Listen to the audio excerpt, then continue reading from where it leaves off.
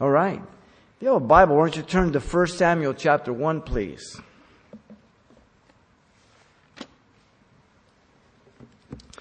1 Samuel chapter 1. Our text is a little lengthy. It's going to go to chapter 2, verse 11. So we've got a chapter and 11 verses. But the message is entitled Hannah, Wife and Mother. Hannah is an incredible woman, if you've ever read her story, who occupies a small period of time in the history of man, yet by her dependency and the faithfulness of God, she affected the entire nation of Israel through her son Samuel, the prophet, providing important lessons for the future generations of God's people. She was a woman who longed for a child and to experience motherhood, but as we'll see, she was barren.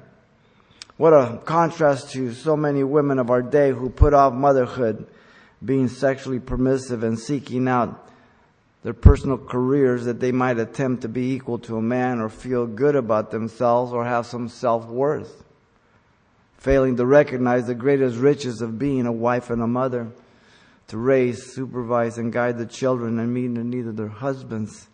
How I thank God for many of you women, that God has transformed you as you've trusted Him, as you heard the gospel, and now you live for Him, and you're a godly wife and mother, and what it does to the church, to society, to your neighborhood, to the nation.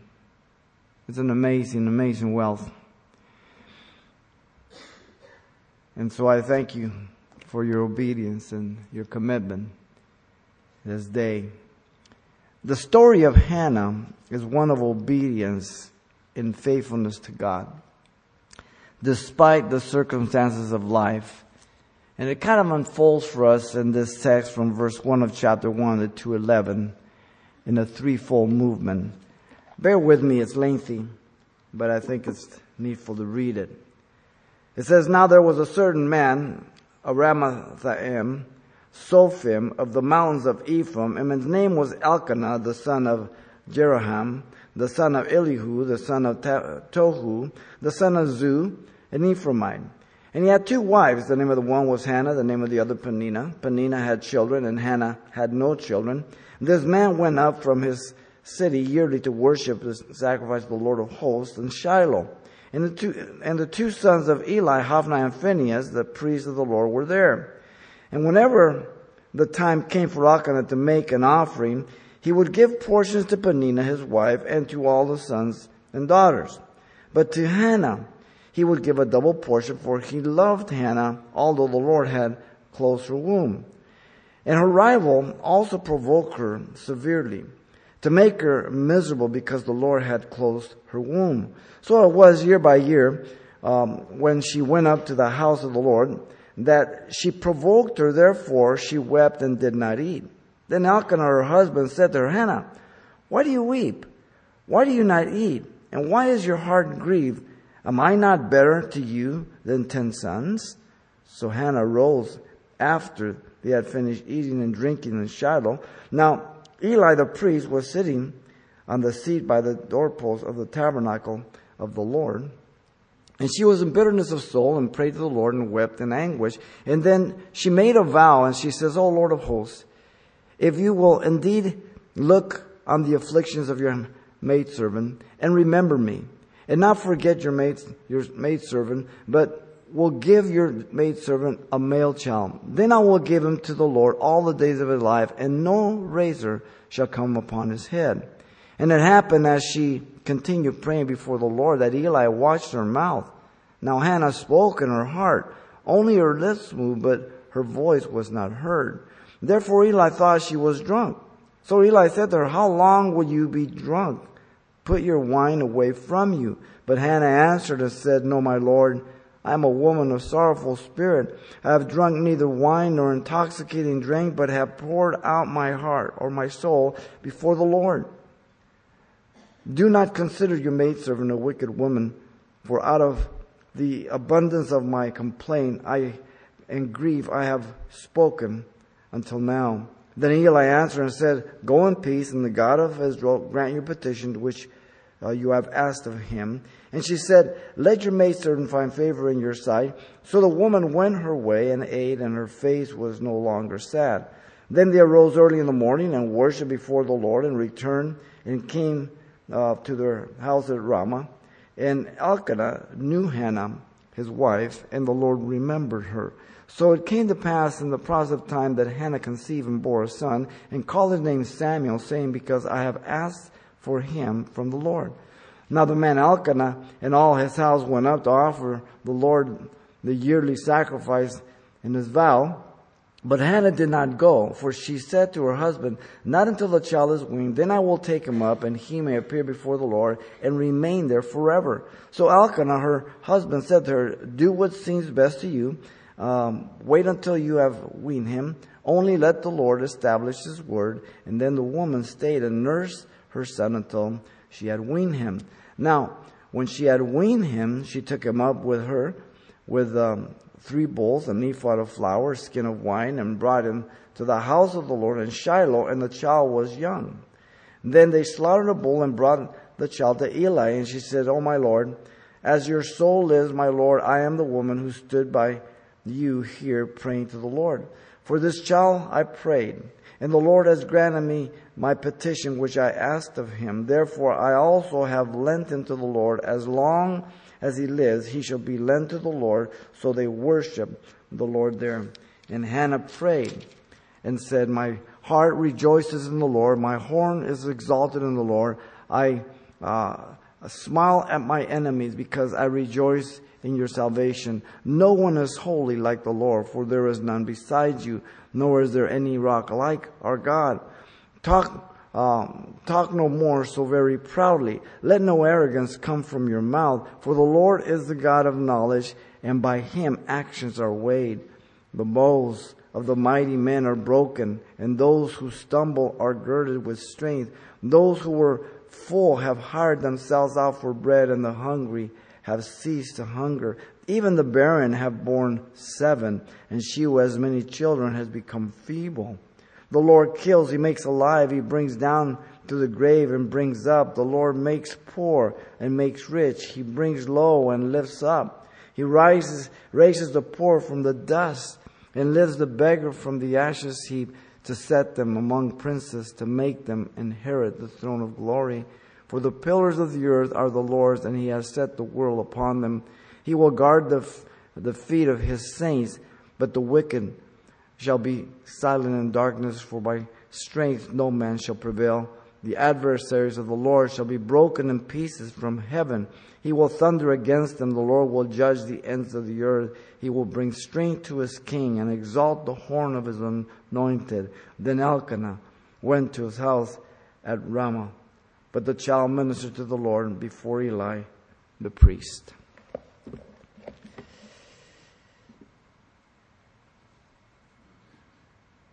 The story of Hannah unfolds in a threefold movement here. We have Hannah's affliction in verse 1 through 7. Second, we have Hannah's petition in verse 8 through 18. And then we have Hannah's acquisition in verse 19 of chapter 1 all the way to verse 11 of chapter 2. Let's begin here with Hannah's affliction in verse 1 through 7. Notice in verse 1 and 2, the affliction of Hannah was due to her marriage condition. Hannah was married to a man named Elkanah. As our text tells us, God has possessed, or God has created is what it means. And so a good Jewish name reflecting his creator, the one he worships. And Elkanah was from Ramathim, Zophim, on the mountains of Ephraim. You know that's north. We're going to be there next week. Some of you may go with us, and we'll be up there. It literally means the 2 high places of the watchmen, and is believed to be 2 contiguous hills which watchtowers were built, and the watchmen kept continual guard for the safety of the country, and afterwards they gave them their name. So it's about 5 miles northwest of Jerusalem. Now Elkanah was son of Jeroham here, the son of Eliu, the son of Tohu, the son of Suv, an Ephraimite. So we get these genealogies all the time to be able to trace certain families, certain lines and all that. To us they mean nothing, but they're very important when God allows them to be recorded. He's an Ephraimite. The Ephraimites were fierce fighting men. They were the first tribe that went astray, and they were responsible for the heresy of idolatry also. Now, notice Hannah was one of two wives in verse 2. The name of the one, Peninnah, which means coral. Some say pearl or jewel. And she had children, we're going to see. The woman Hannah was the other wife. Her name means grace. Gracious gift, and she had no children. Sharp contrast here. Barrenness, as you know, was a mark of shame and a sign of being in disfavor with God in the Old Testament in biblical times. It was a tragedy for all women to be barren, because it was the hope of every woman that she might bear the Messiah in the future, because she would be born. The Messiah would be born through a Jewish woman. The condition of the two wives, notice, can only bring affliction to any home. The past history of Sarah, if you remember, and Hagar, Leah, and Rachel, houses full of jealousy, envy, favoritism, basic lessons that we should learn from, and how it can be havoc in all these conditions that for whatever reasons existed back then were not the best. That Genesis is the best. One man for one woman. It's just the way it is. Now, Hannah lived in the time of the Judges. This is where you put her book in. A period of about 305 years. The first 12 chapters of 1 Samuel fits in this period up to the reign of the first king of Israel, Saul, going from a theocracy to anarchy to a monarchy. And it's a transition. Now, the two common phrases in the book of Judges were this. In those days, there was no king in Israel. You find that in Judges 17:6 and 21:25. The other one is every man did what was right in their own eyes. You find them in the same chapter and same verse. They go together. Anarchy. Kind of like our day today. Everyone does what's right in their own eyes. Laws mean nothing. Courts are corrupted. Policies are made to favor whoever's in power. And it doesn't get better as time moves on. It was a time of moral, religious decay and political chaos, resulting in social anarchy. While other women were following the order of the day, Hannah's following the Lord. But it wasn't easy. So put her in the time of anarchy. Everybody's doing what's their own. No morality, no ethics, nothing. And here she is faithful. Ruth, by the way, fits in the same period, the time of Judges. So you always have the obedient in the midst of disobedience, right? Regardless whether it's civil, moral, immoral, chaotic, anarchical, whatever it is.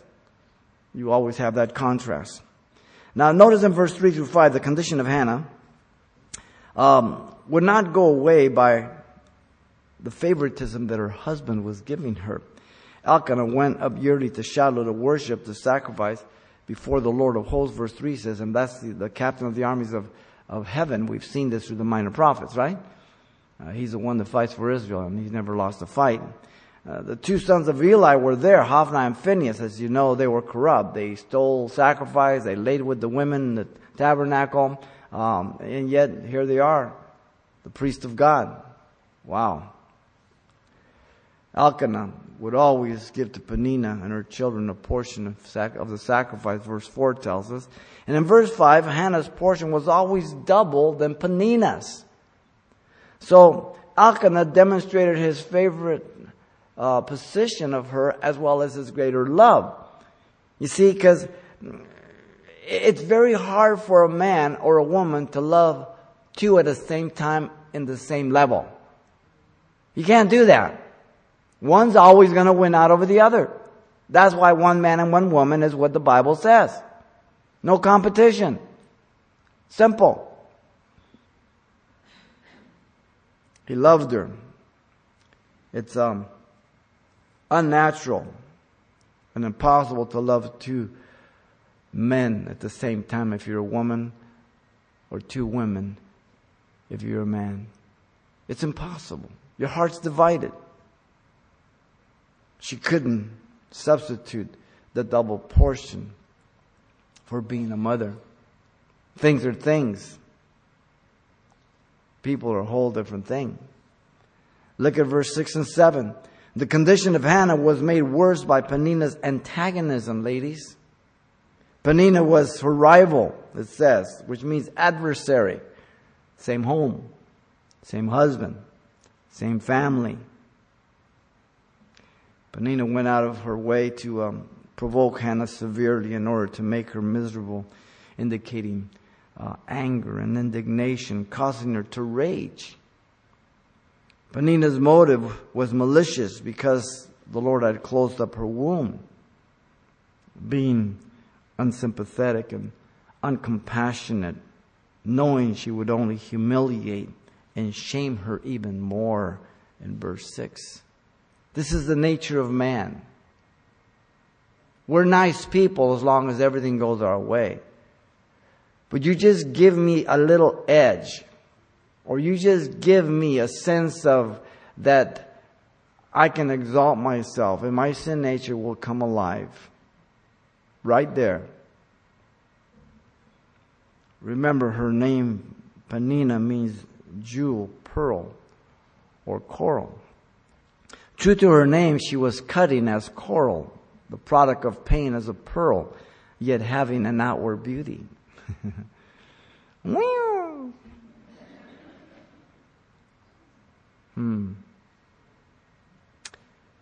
Do you have a Peninnah in your life, ladies?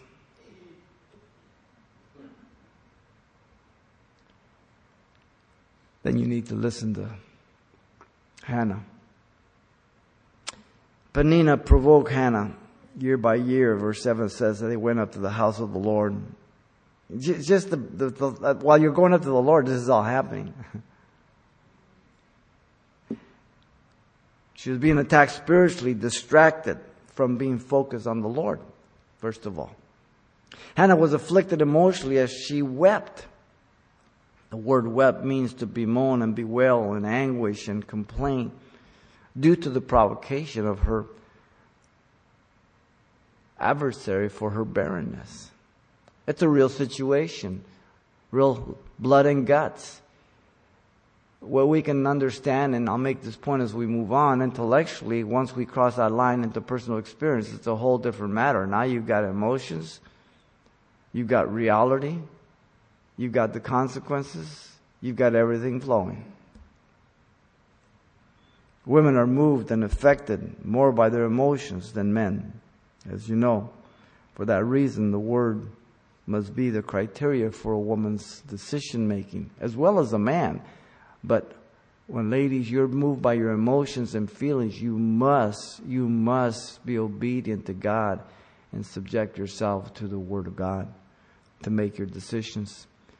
Otherwise, your emotions and your feelings will betray you. You'll make the wrong decision. God has made us so different, men and women. Hannah was also affected physically as she did not eat. Notice in verse 7 at the end there. Emotions affect us spiritually in our physical bodies, well, good or bad. Either you're all uptight or you're at peace. Either you're joyous or you're bummed out. That affects us physically. That affects us spiritually. Helen Keller said, quote, "I thank God for my handicaps, for through them I have found myself, my work, and my God." Real life, under very, very difficult circumstances, it's God who makes it all possible. Hannah's afflictions caused her much suffering.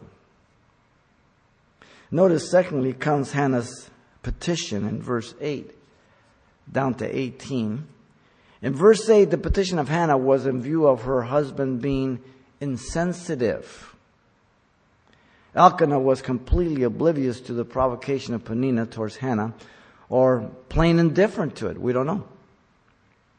And it's evident by the threefold question. Listen carefully, ladies and gentlemen. Elkanah was completely ignorant about the difference between mother's love for a son and for her husband. Am I not better to you than 10 sons? I am sure she said under her breath, no, stupid. How can you compare them? A love for your children to a love to your husband? Two different loves. They're not in competition. It's just two different loves. Verse 9 through 11, the petition of Hannah was unto the Lord, who knows all things. Look at verse 9. She arose after worship and sacrificed it as Eli sat on the seat by the doorpost of the tabernacle. So here's Eli in the background. The tabernacle's put up. There he is.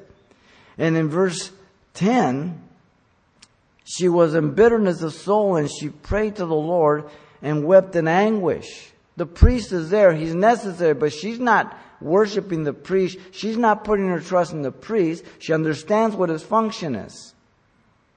Her bitterness of soul affecting her emotions caused her feelings to cloud her ability to fix on the Lord. But now, being open to the Lord and His will, entered into a meaningful interaction with the Lord. Feelings and emotion are legitimate, but they must drive us to the Lord. We have to let the dust settle and know that if we go anywhere else but the Lord, with the way we feel and what we're going through, it won't end up good. It just won't. Her prayer refers to intercession, to entreat or supplicate. Her prayer was as she wept in anguish, notice that, which means a strong crying and tears, very fervently and affectionately. Perhaps about the time of the evening sacrifice, about 3 or 4 o'clock in the afternoon, seeing it was after dinner that she arose up and she went and prayed to the house of God. Look at verse 11. She prayed with personal commitment here. Don't miss this. Her prayer was accompanied with a vow to the Lord of hosts. The phrase, again, is the title, the captain of the armies of heaven. So there is no one that can compete with Him, no one that can oppose Him, nobody that can threaten Him. Everyone bows to Him. Her prayer was addressed to the only one who could look on the affliction of His handmaiden and understand and remember her barrenness.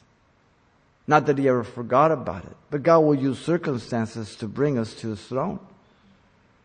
He will use those things in life that He allows, permits, or even things that we bring into ourselves to drive us to Him so that He can direct and guide us, and so He can take Him for His glory in whichever way He desires. Her prayer was very specific. Notice that God would give her a man-child in verse 11. Too often our petitions are too general, shotgun, rather than bullseye prayers. It's easier to be superficial and flaky than be specific and committed. Her promise was that she would give him back all the days of his life, and no razor would come upon him. Verse 11 at the end there. That means there was a Nazirite vow for life, even as Samson and John the Baptist. You find that Nazareth vow in the book of Numbers, chapter 6. Now notice in verse 12 through 18, the petition of Hannah was misunderstood by Eli the priest. Now she's praying to God. Eli's the priest, is a go-between. God never misunderstands our prayers. Men do. Mark that very well. She was being watched by Eli in verse 12 through 14. And he thought she was drunk because her lips were moving, but no sound was coming out of them, because she was speaking in her heart. Therefore he rebuked her, asking her to put away her wine. Interesting. Which implies that this was a common thing that the priests had to deal with during this time of anarchy, and everybody's doing what's right in their own eyes. In fact, Eli's very sons do the very same thing while being the go-betweens for the people.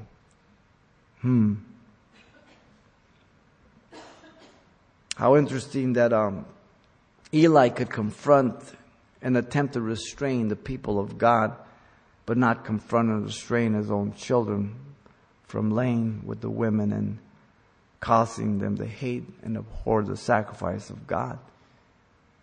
In chapter 2, verse 17, and verse 22 and 3:1. God help us if we ignore, justify, or cover up, or be plain indifferent to the sins or sinful lifestyle of our children. May we have the courage, commitment of love to confront and restrain them and to bring forth the necessary consequences, Christian parents, before they're adults or before it's too late. Faith for the wounds of a friend, deceit for the wounds of the enemy, or the kisses of the enemy, whichever translation you want. Proverbs 27:6. Chasten your son while there is hope, and do not set your heart on his destruction. Proverbs 19:18. In other words, we have an awesome responsibility as parents to set those lines and to warn of the consequences. And if our children cross them, then we are not to hesitate to bring forth the consequences. It's the stern commitment of your love for them. You're not doing it because they understand it. You're doing it because God commands it, and you understand that it's the right thing to do. And you entrust that child to God, but you do not compromise your obedience to God. Notice 15 and 16, she told Eli her true condition. In 15, Hannah says she was a woman of sorrowful spirit. She didn't know why God had shut up her womb. She wasn't understood by her husband. She was being misunderstood now by Eli, the priest of God. And then notice Hannah says she was not drunk with wine or intoxicating drink. And verse 15 still, the act of irreverence towards God, worthy of punishment, as Nadab and Abihu, the sons of Aaron, who offered strange fire after drinking some wine before the first sacrifice in Leviticus 10. God struck them dead. Then notice, still in 15, Hannah says she had poured out her soul before the Lord. Not just an emotional release, but a total emptying of self to purpose and desire only that which is going to glorify the Lord. An emotional experience that brings about true change is legitimate. An experience of emotionalism that results in no true change is deception and worthless. It means nothing. You can cry, you can wail, but there is no change. It's worthless. It means nothing. You see, prayer is to align our life with the will of God, that the purposes of God can be accomplished in us and through us. Not for our own will, benefit, or glory, but His. Notice in 16, Hannah told Eli not to think of her as a woman of Belial, Satan, the devil, but a woman who out of the abundance of her complaint and grief had spoken to God. You see, she received Eli's blessing after he was corrected.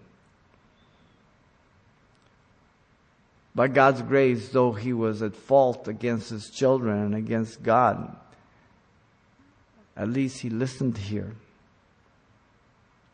Eli proclaimed God's peace over her. Notice in verse 17, and that her petition might be granted. It was not a promise that it would come to pass, but just a blessing that it might be granted. God is sovereign. It wasn't an absolute promise. Hannah left with her face no longer sad. Look at 18. This is truly the work of God by his Spirit, for her circumstances had not changed at all. What had changed? Listen carefully. Her heart. All that had changed was her heart. The conditions had not changed at this point. They're absolutely the same. Abraham Lincoln said, I remember my mother's prayers, and they have followed me. They have clung to me all my life. All that I am and hope to be, I owe to my angel mother. End of quote. It was said of Hudson Taylor's mother that her closed door in the middle of the busy day had a whirl of meaning to the household. There as she's on her knees praying for her son, her family, and all. See, Hannah's afflictions drove her to a position that aligned her with the will and the purposes of God. Third comes the acquisition of Hannah in verse 19 of chapter 1 to the 11th verse of chapter 2. Look at verse 19 through 28. Hannah experienced conception now. She and her husband arose and worshipped early in the morning and returned home. Verse 19 tells us of chapter 1. She was known by her husband sexually, and the Lord remembered Hannah. She conceived. She named him Samuel due to the fact that she had asked him of the Lord. His name means heard of the Lord. Samuel, it's a great name. Samuel would know all his life that he was a direct answer to prayer and that the glory belonged to God alone.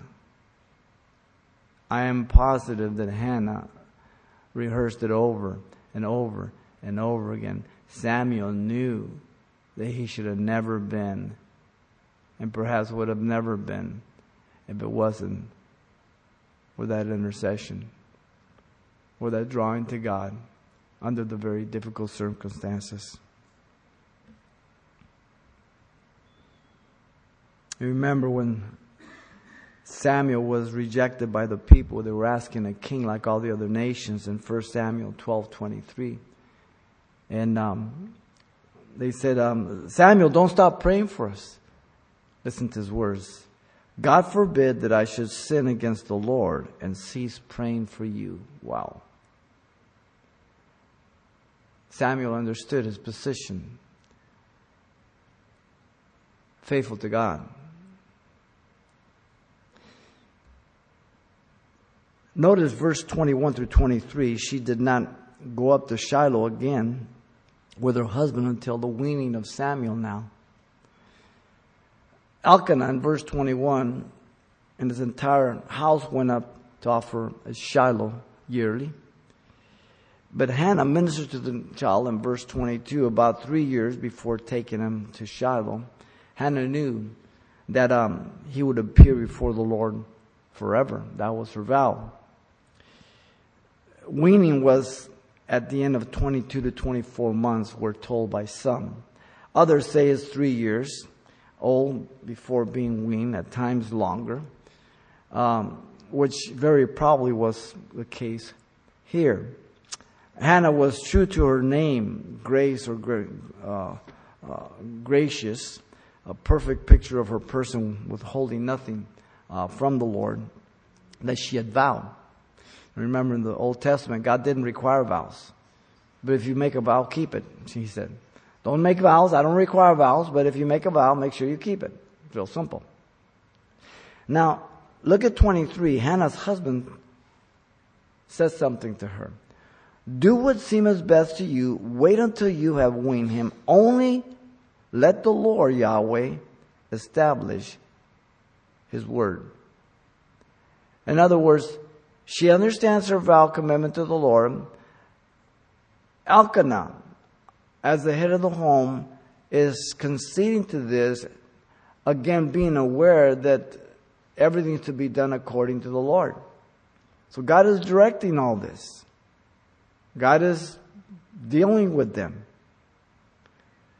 This went beyond, I think, normal spiritual care that's called in Deuteronomy to be prepared by the hand of God. In Deuteronomy chapter 6, 4 through 9, the duties of parents to train their children in the Lord. I think it went beyond this. For he was not only to be the last judge of Israel, but the first prophet of the many to counsel and aid kings. 24 through 28, notice she kept her vow to the Lord. Hannah went up to Shiloh in 24 with Samuel after she weaned him and presented him to the Lord in sacrifice. It's a joyous time. Hannah then presented Samuel to Eli after the sacrifice in verse 25. You see, Hannah reminded Eli of that day when she came to him in verse 26 down to 28. Notice, she reminds Eli of her prayer and her vow that she would lend Samuel to the Lord as long as he lived. Hannah and Eli worshiped the Lord, it tells us, together. Verse 28. Now, we see that the purposes of God were accomplished. He needed a man to judge over his people during this critical period of transition between anarchy and monarchy. And his eyes were looking to and fro throughout the whole earth to show himself strong on behalf of them whose heart is perfect towards him. And he used a woman to get a man. God's on the throne, right? Romans 8:28 says, and we know that all things work together for good to them that love God and are called according to his purpose. That doesn't happen automatically. There's our obedience, our drawing nigh to God. Jeremiah 29:11 says, for I know the thoughts that I think towards you, and says the Lord, thoughts of peace and not of evil, to give you an expected end.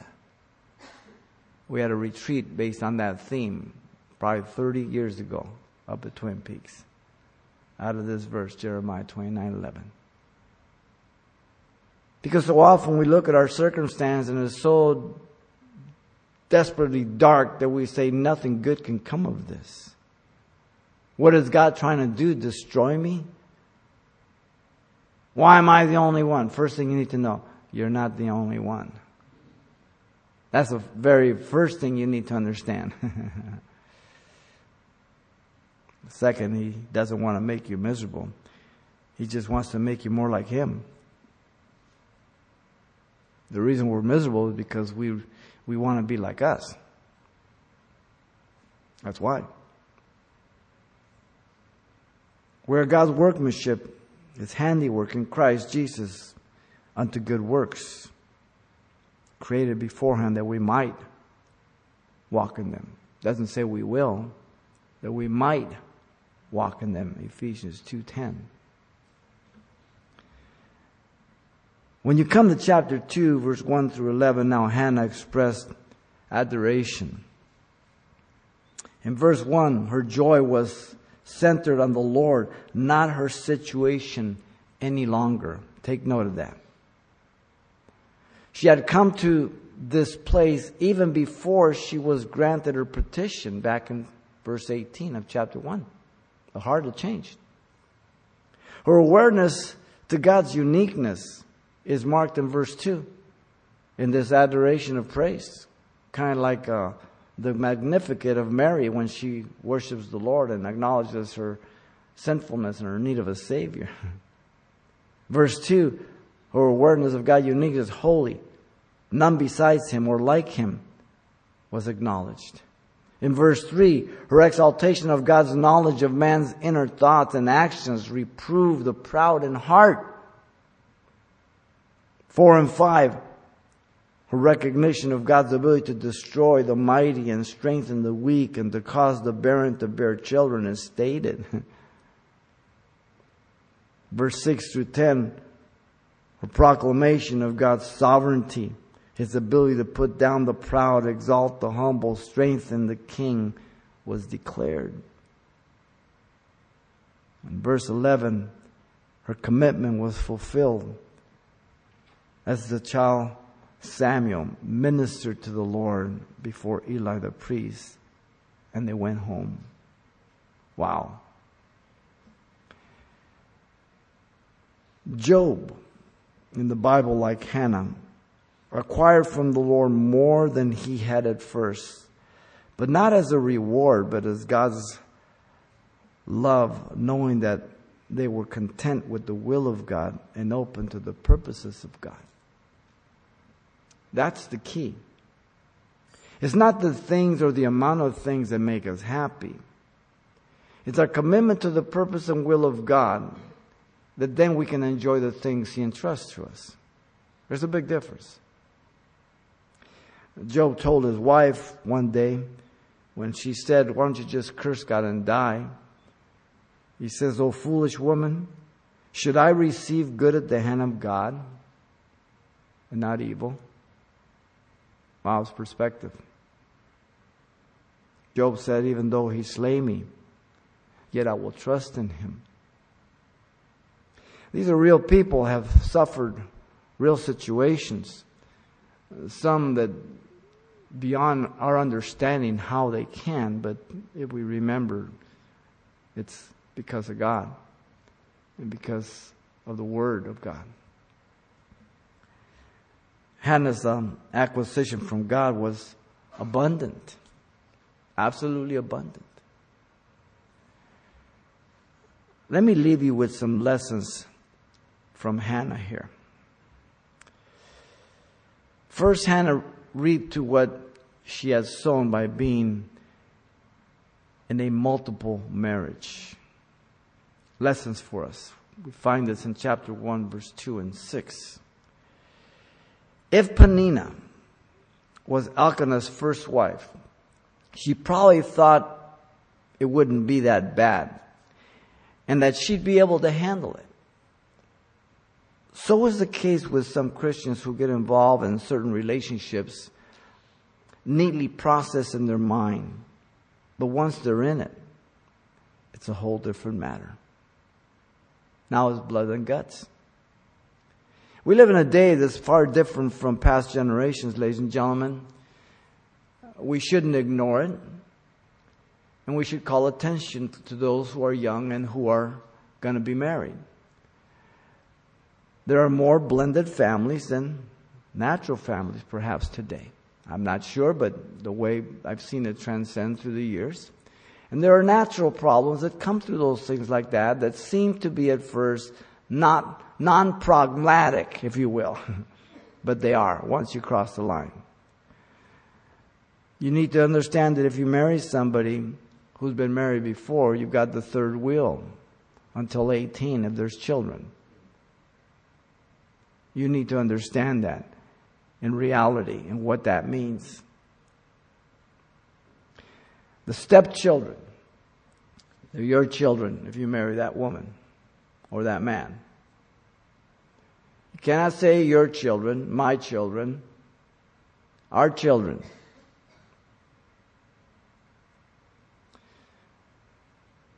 God forbid that you should be unequally yoked. Now you really have jumped into the fire.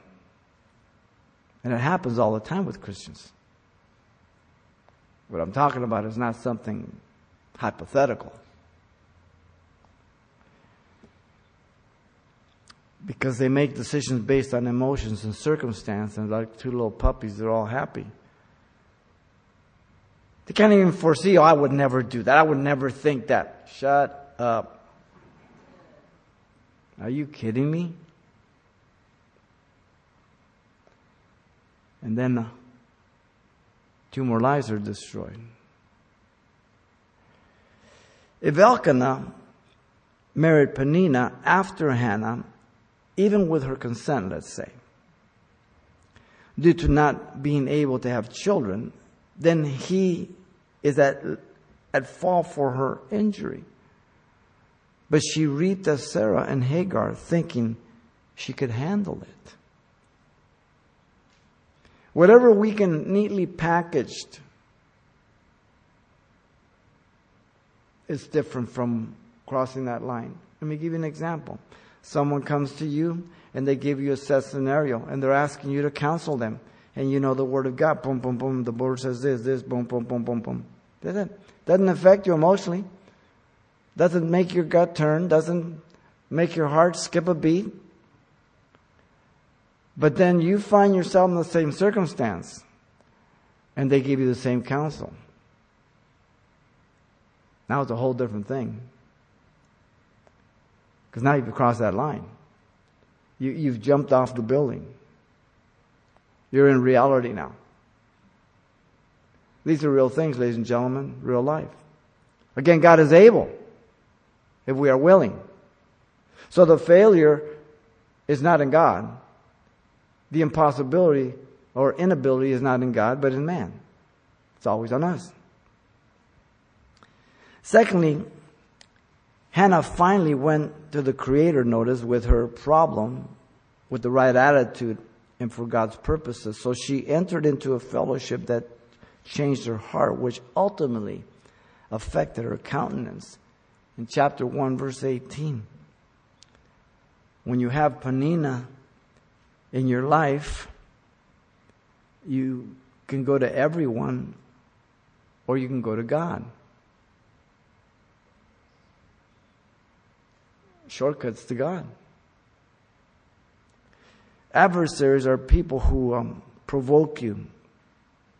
And you can do one of two things. They will cause you to sin, or they will cause you to run to God, the strong tower and fortress. One of the two. Thirdly, Hannah's experienced reality based on God's word, not her emotions. It continued from day to day. We find this in verse 18 of chapter 1. The countenance of her face was no longer sad. In 19, as we follow through, we'll see the changes also. And the idea of worship is to give the proper adoration to the superior before you by prostrating oneself to do reverence, being aware of one's unworthiness and inferiority before God, the privilege we have to go before Him, knowing that He is able to do exceedingly abundantly above all we can ask or think, Ephesians 3:20. The vow was fulfilled, accomplishing God's will regarding the need of a man. Verse 28 tells us, chapter 1. God was needing a man to take the place of these corrupt priests and prophets. Look at the fourth thing we learn from her in chapter 2, verse 1. Hannah learned to rejoice in the Lord, not in her situation or circumstance. Her joy was in the Lord. Her strength was from the Lord. Her sacrifice was of love, able to give up even the dearest thing to her, knowing it was the purpose of God. She counted the cost of staying home. Chapter 1, verse 22. There's always a price we pay, ladies and gentlemen. When we obey God, there's a cost. When we disobey God, it's a greater cost. Always greater on the bad side. Fifthly, Hannah was a mother who turned out a prophet and reaped the fruit from her obedience to God in the years to come. You find this in chapter 2, though we didn't cover them. It's from verse 18 to 21. In 18, she saw her son serving the Lord as priest and prophet. Ladies, you never know what God has in mind for your children. You are being used by God to mold, shape, and prepare them for the will and purposes of God. Somebody gave birth to King David. Somebody gave birth to Jesus Christ. Somebody gave birth to Finney, to Wheatfield, to Wesley, to Billy Graham, to Chuck Smith.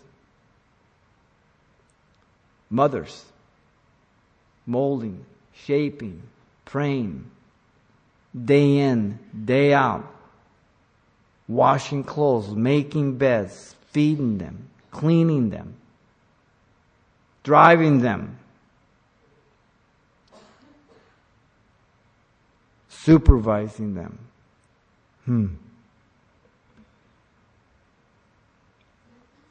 Verse 19 of chapter 2, she continued to visit yearly by providing a new robe and instruct her child. In verse 20, she was acknowledged by Eli as a godly mother and received blessings for the loan of Samuel. In 21 of chapter 2, she was blessed with more children. She had 3 sons and 2 daughters. Wow. I don't know if you've ever heard of Susanna Wesley, the wife of a pastor and mother of 19 children, and has gone down in Christian history as the ideal mother. In spite of poverty, sickness, disappointment, she managed her home well. She early drew up for herself some rules and observed them. Now, before I even give them out to you, you're going to say, oh, it's not today. Listen to me. Don't say that. I'm not telling you to be just like her. I'm telling you that the generation, the circumstance doesn't matter. We're looking at a period of anarchy, complete moral, ethical, and political breakdown. And she's being a godly woman. Listen to Susanna. No child was to be given anything because he cried for it. If a child wanted to cry softly, she said. In her house was rarely heard loud cries by children. How many kids did you say they had? 19? 2, no eating and drinking between meals except when sick. 3rd, sleeping was also regulated. When very small, a child was given 3 hours in the morning, 3 in the afternoon. This was shortened until there was no sleep allowed during the daytime. 4, punctually, the little ones were laid in the cradle and rocked to sleep. At 7 p.m., each child was put to bed. At 8 p.m., she left the room. She never allowed herself to sit by the bed until the child fell asleep. 5th, the little ones had their own table near the main table. When they could handle forks and knives, they were promoted to the family table. 6, each child must eat and drink everything before him. Novel. They couldn't turn their nose up. Ooh, I don't like. Eat it.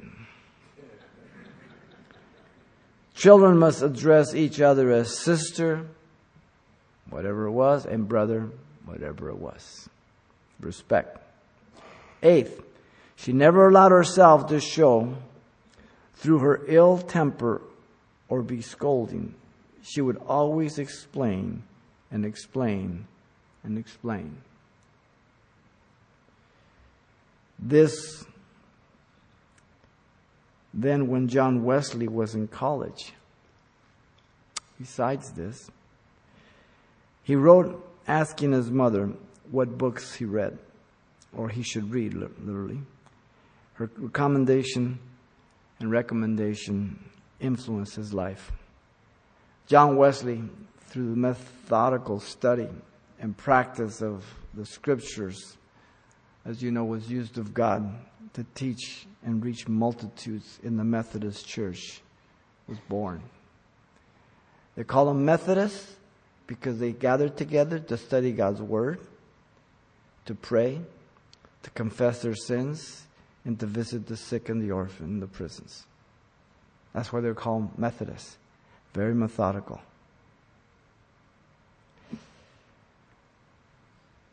These are simple but important lessons from studying Hannah. And they will pay great dividends. But it's beyond feelings or emotions. It has to do everything with obedience and trusting God. Years go by very fast, ladies. Before you know, your children are gone. From birth to 8, 9, and 10, it seems an eternity. It goes by too fast. So the story of Hannah that unfolded for us in these 3 movements is certainly great in giving us lessons of God's sovereignty, His wisdom and faithfulness on one side. But equally on the other side, lessons on the obedience and commitment of each of us to the purpose and the will of God. Hannah's affliction caused her much suffering. There's no getting around it. Hannah's afflictions drove her to a petition that aligned her with the will and purposes of God. And Hannah's acquisition from God was abundant. Gave him Samuel and other children. All this is no accident. All of this is recorded for your learning and mine. That our eyes would be upon the Lord and we will walk with Him. And so, ladies, I commend you for being godly mothers and wives. Your children are your greatest investment in life. They are the highest dividends paid. Not the stock market, not your home, not the car you drive, not the clothes you wear, not the jewelry you have, but your children. Children are not looked as an asset today by the world. They're a liability. That's why we kill them in the womb. Simple. God is so good to us. Lord, thank you for your love, your goodness. Thank you for this morning. Thank you for your word, and thank you for these ladies. Pray your hand be upon them, Lord. Thank you for just their sacrifice, their obedience. Lord, the difficult things they go through, and yet they go to you, and you do such an incredible work through them, Lord. We thank you for them. As you're praying, if you're here, if you don't know Jesus Christ as your Lord and Savior, God has brought you here to be saved. To call upon His name. He died for you, that He might forgive you and give you a new heart, that you may be able to be pleasing to God. He may live through you. It's called repentance. Maybe you're over the internet. Right where you sit, you can do that right now. This is your prayer to Him. Realizing that Jesus died for your sins, rose from the dead, and that He alone can bring you to God the Father by forgiving you of your sins. You can repeat this prayer if you want. Father, I come to you in Jesus' name.